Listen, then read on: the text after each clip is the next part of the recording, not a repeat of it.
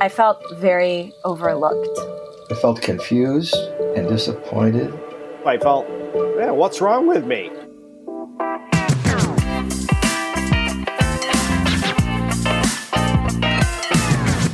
Hello, friend.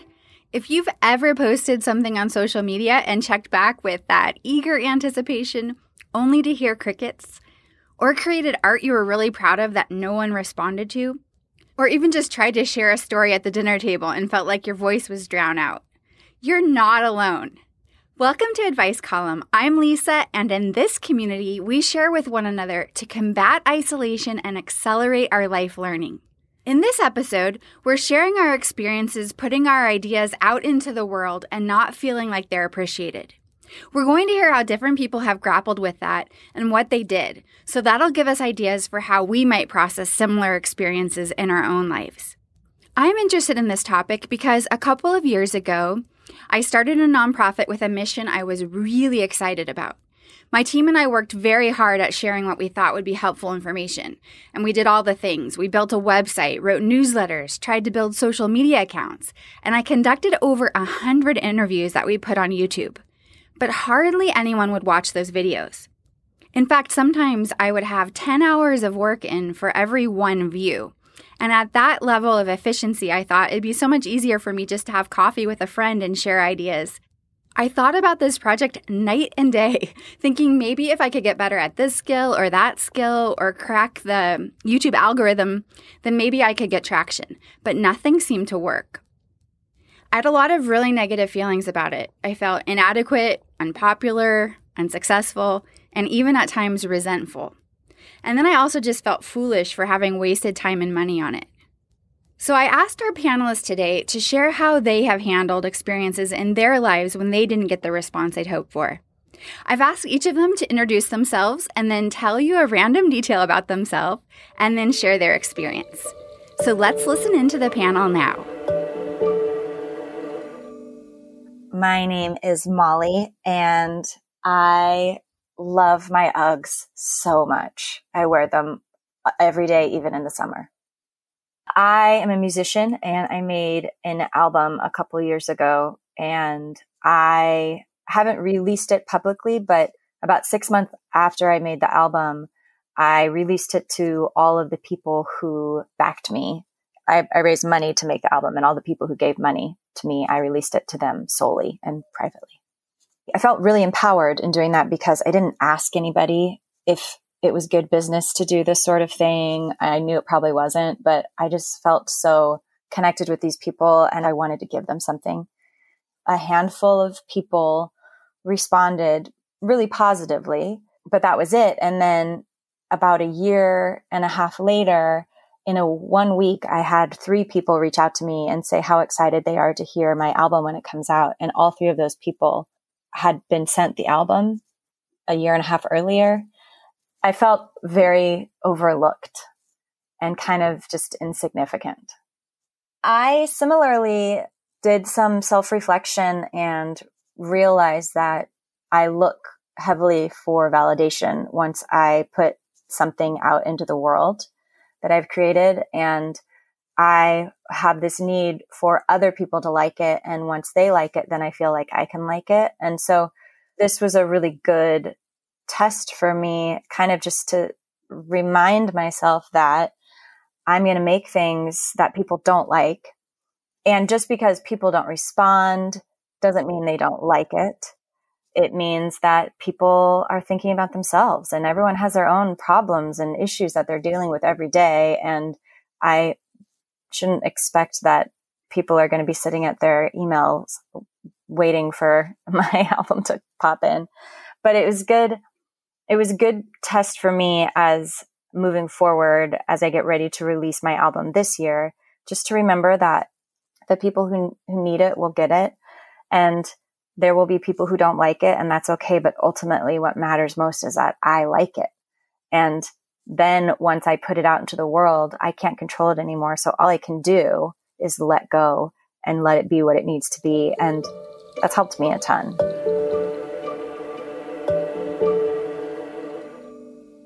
My name is Rachel, and though I live in sunny San Diego, I have a weird obsession with coats. Like, I have more warm weather jackets than many of my East Coast friends, to which they often make fun of me about. I started a blog in 2018 during a time when my work life had slowed down a little bit. And then more recently, I released an online course to help people with the first basic steps of starting a new business, a service-based solopreneur business. When I first put it out, I just felt very empowered. I felt a lot of pride. I had made this goal to do this thing and I had done it. And I also just had a blast making it. And I was definitely disappointed in the lack of initial signups. And so it's a weird mix because there's disappointment and pride and, again, the joy of the journey of the creation process. And I think all of those things for me coexist. Like I said, the results were slow, but got such great feedback from the people that did take it initially and that did sign up that I was able to, I think, just tap into that. And this was a side hustle, right? This was a passion project. It was not my primary, means of earning income. And so I want to make that clear too, because I think that's an important aspect of how I was able to frame it and why it didn't sink my ship, which I think it easily could have. If that was my main thing, I think it would have. So because it was a passion project, I thought, okay, well, it's out there in the world. It's an evergreen product. It's going to serve who it's going to serve. And I just believe that I was meant to make it at this time. And so in that, I have to also trust that it's going to serve who it's supposed to serve whenever it's going to serve them. It was a great reminder about the joy in the journey, just lesson, which I'm constantly learning and continually trying to embrace. So for me, that was the lesson that I got out of it.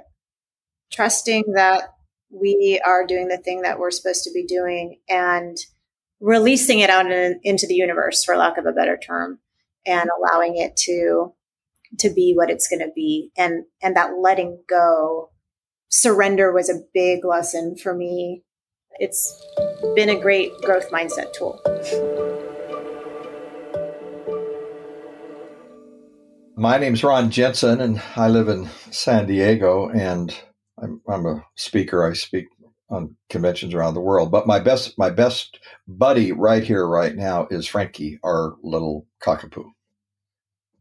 Yeah, I've been creating content a long time as a speaker and a writer, books and the like. But I started into social media many years ago when it started to become popular and started to build a fairly big presence in Facebook and LinkedIn and Instagram and so on. And a few years ago, I started to develop a course that I've been teaching all over the world for many years with terrific results on dealing with stress versus distress, and created massive numbers of short videos, but basically the same content.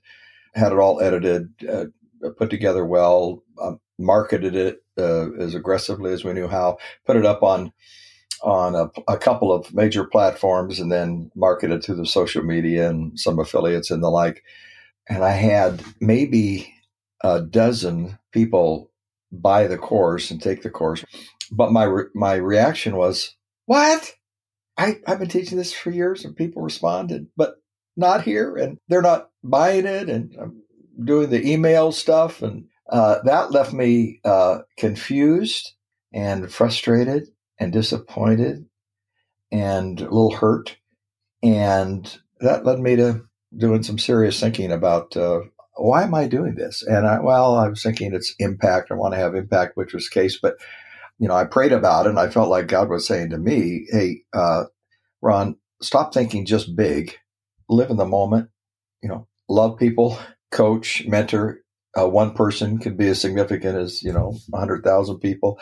And so I kind of got into bloom where you're planted mode and say, let's settle back. And for me, I just think the social media world and online is so busy, and people are so bombarded with so much. It's just an incredibly competitive thing, and you have to really want it to make it work. So I'm at peace now. I realize that I should just focus in on those things that I do well and that I get response from, and that's happened. And so I've been able to be productive in that sense. And this idea of blooming where you're planted is been really good for me, because I always had a big idea, big strategy, big goal type guy. And because my finances aren't really tied to what I was doing, it didn't have a negative impact in that sense on me. It just was a kind of a gut punch. And but as I realized I could focus in on the needs around me, whether it's loving my wife or my family or the people around me or those I'm coaching or mentoring or speaking to, that's been really helpful and put me at peace. Aside from the money issue, which is no small issue I think for most, but aside from that, I do think, creating content ought to be a little bit like journaling. I mean, we kind of, the only one we hope probably will ever see that is us, but we kind of communicate to God or to, our own inner life in a very transparent way and share the grappling. And there's real empowerment to that. So that's been a value to me, I think, through this whole process too, just self-learning.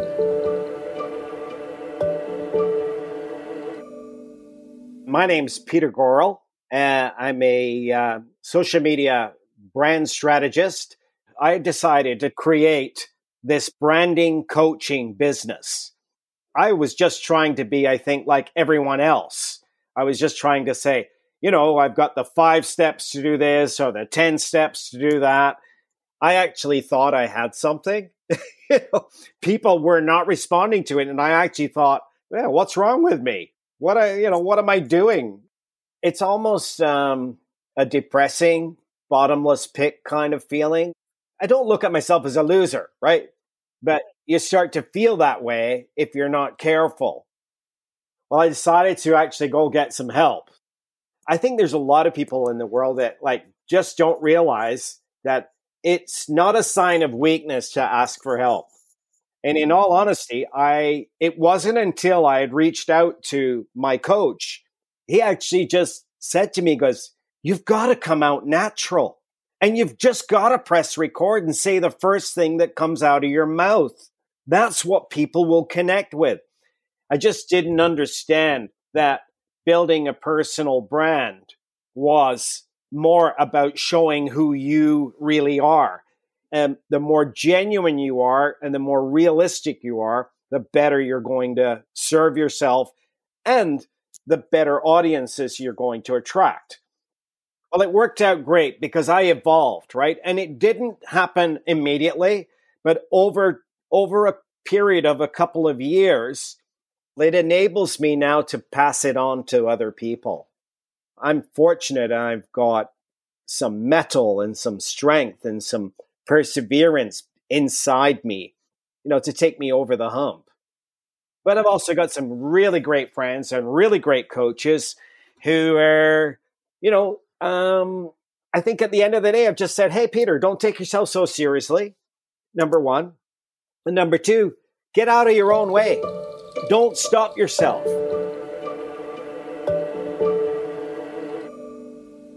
My name is Dan Bennett. Online, I go by the Antipreneur. And one thing I love about that is it's not only one of my favorite parts of storytelling, which is pattern interrupt, but it's also something that's a little easy to remember. So January 1, 2019, I decided to make a piece of video content every day for 200 days. I still can't tell you why, but I did. And I put that content out, no weekends off, none of that, just 200 straight pieces of content. And as I was about halfway through that, I started realizing, well, what's cool about this is I can take whatever I find out and share it with my audience. So they don't have to go make 200 pieces of content. And I had this big reveal video coming up, a lot of, fanfare around it. Everyone was ready to see what I found out. And I was honest. I said, I've looked at the metrics. I put the same videos on different platforms, see if they did better on certain platforms for me. And I hope you guys don't hate me, but what I found out is it just doesn't matter. It didn't matter. 200 straight pieces of video content did not lead to anything significant. 200 straight pieces of content got hardly any traction at all. So I'm one of those guys that, I enjoy pain in the sense of I like being wrong, and I like saying I'm sorry because it leads to growth. And I like growth more than I hate how uncomfortable it is to be sorry or wrong. I felt really, really good about being able to tell my audience, these are the numbers. You can see they're all over the place. It started to be the beginning of me realizing that some of these platforms are just like the abyss. You just create things and throw them into this black hole where they live for a day or maybe two. And for me, it really wasn't serving me at all. So it's the beginning of starting to figure out my own content development as well. So I, last October, launched my channel brand new from scratch, zero, and got really serious about what I wanted to say to the world and who I wanted to help. And that's when I started getting traction. But I started getting, mini viral videos taking off because of putting that work in and hitting on these things that are important and really focusing on what do I want and how can this platform help me get there, as opposed to let's use this platform because we're supposed to and hope that it does well. It's not the social media platform. It's not the likes and follows, although all those things are a part of it. It's, how much impact can you make by utilizing these tools?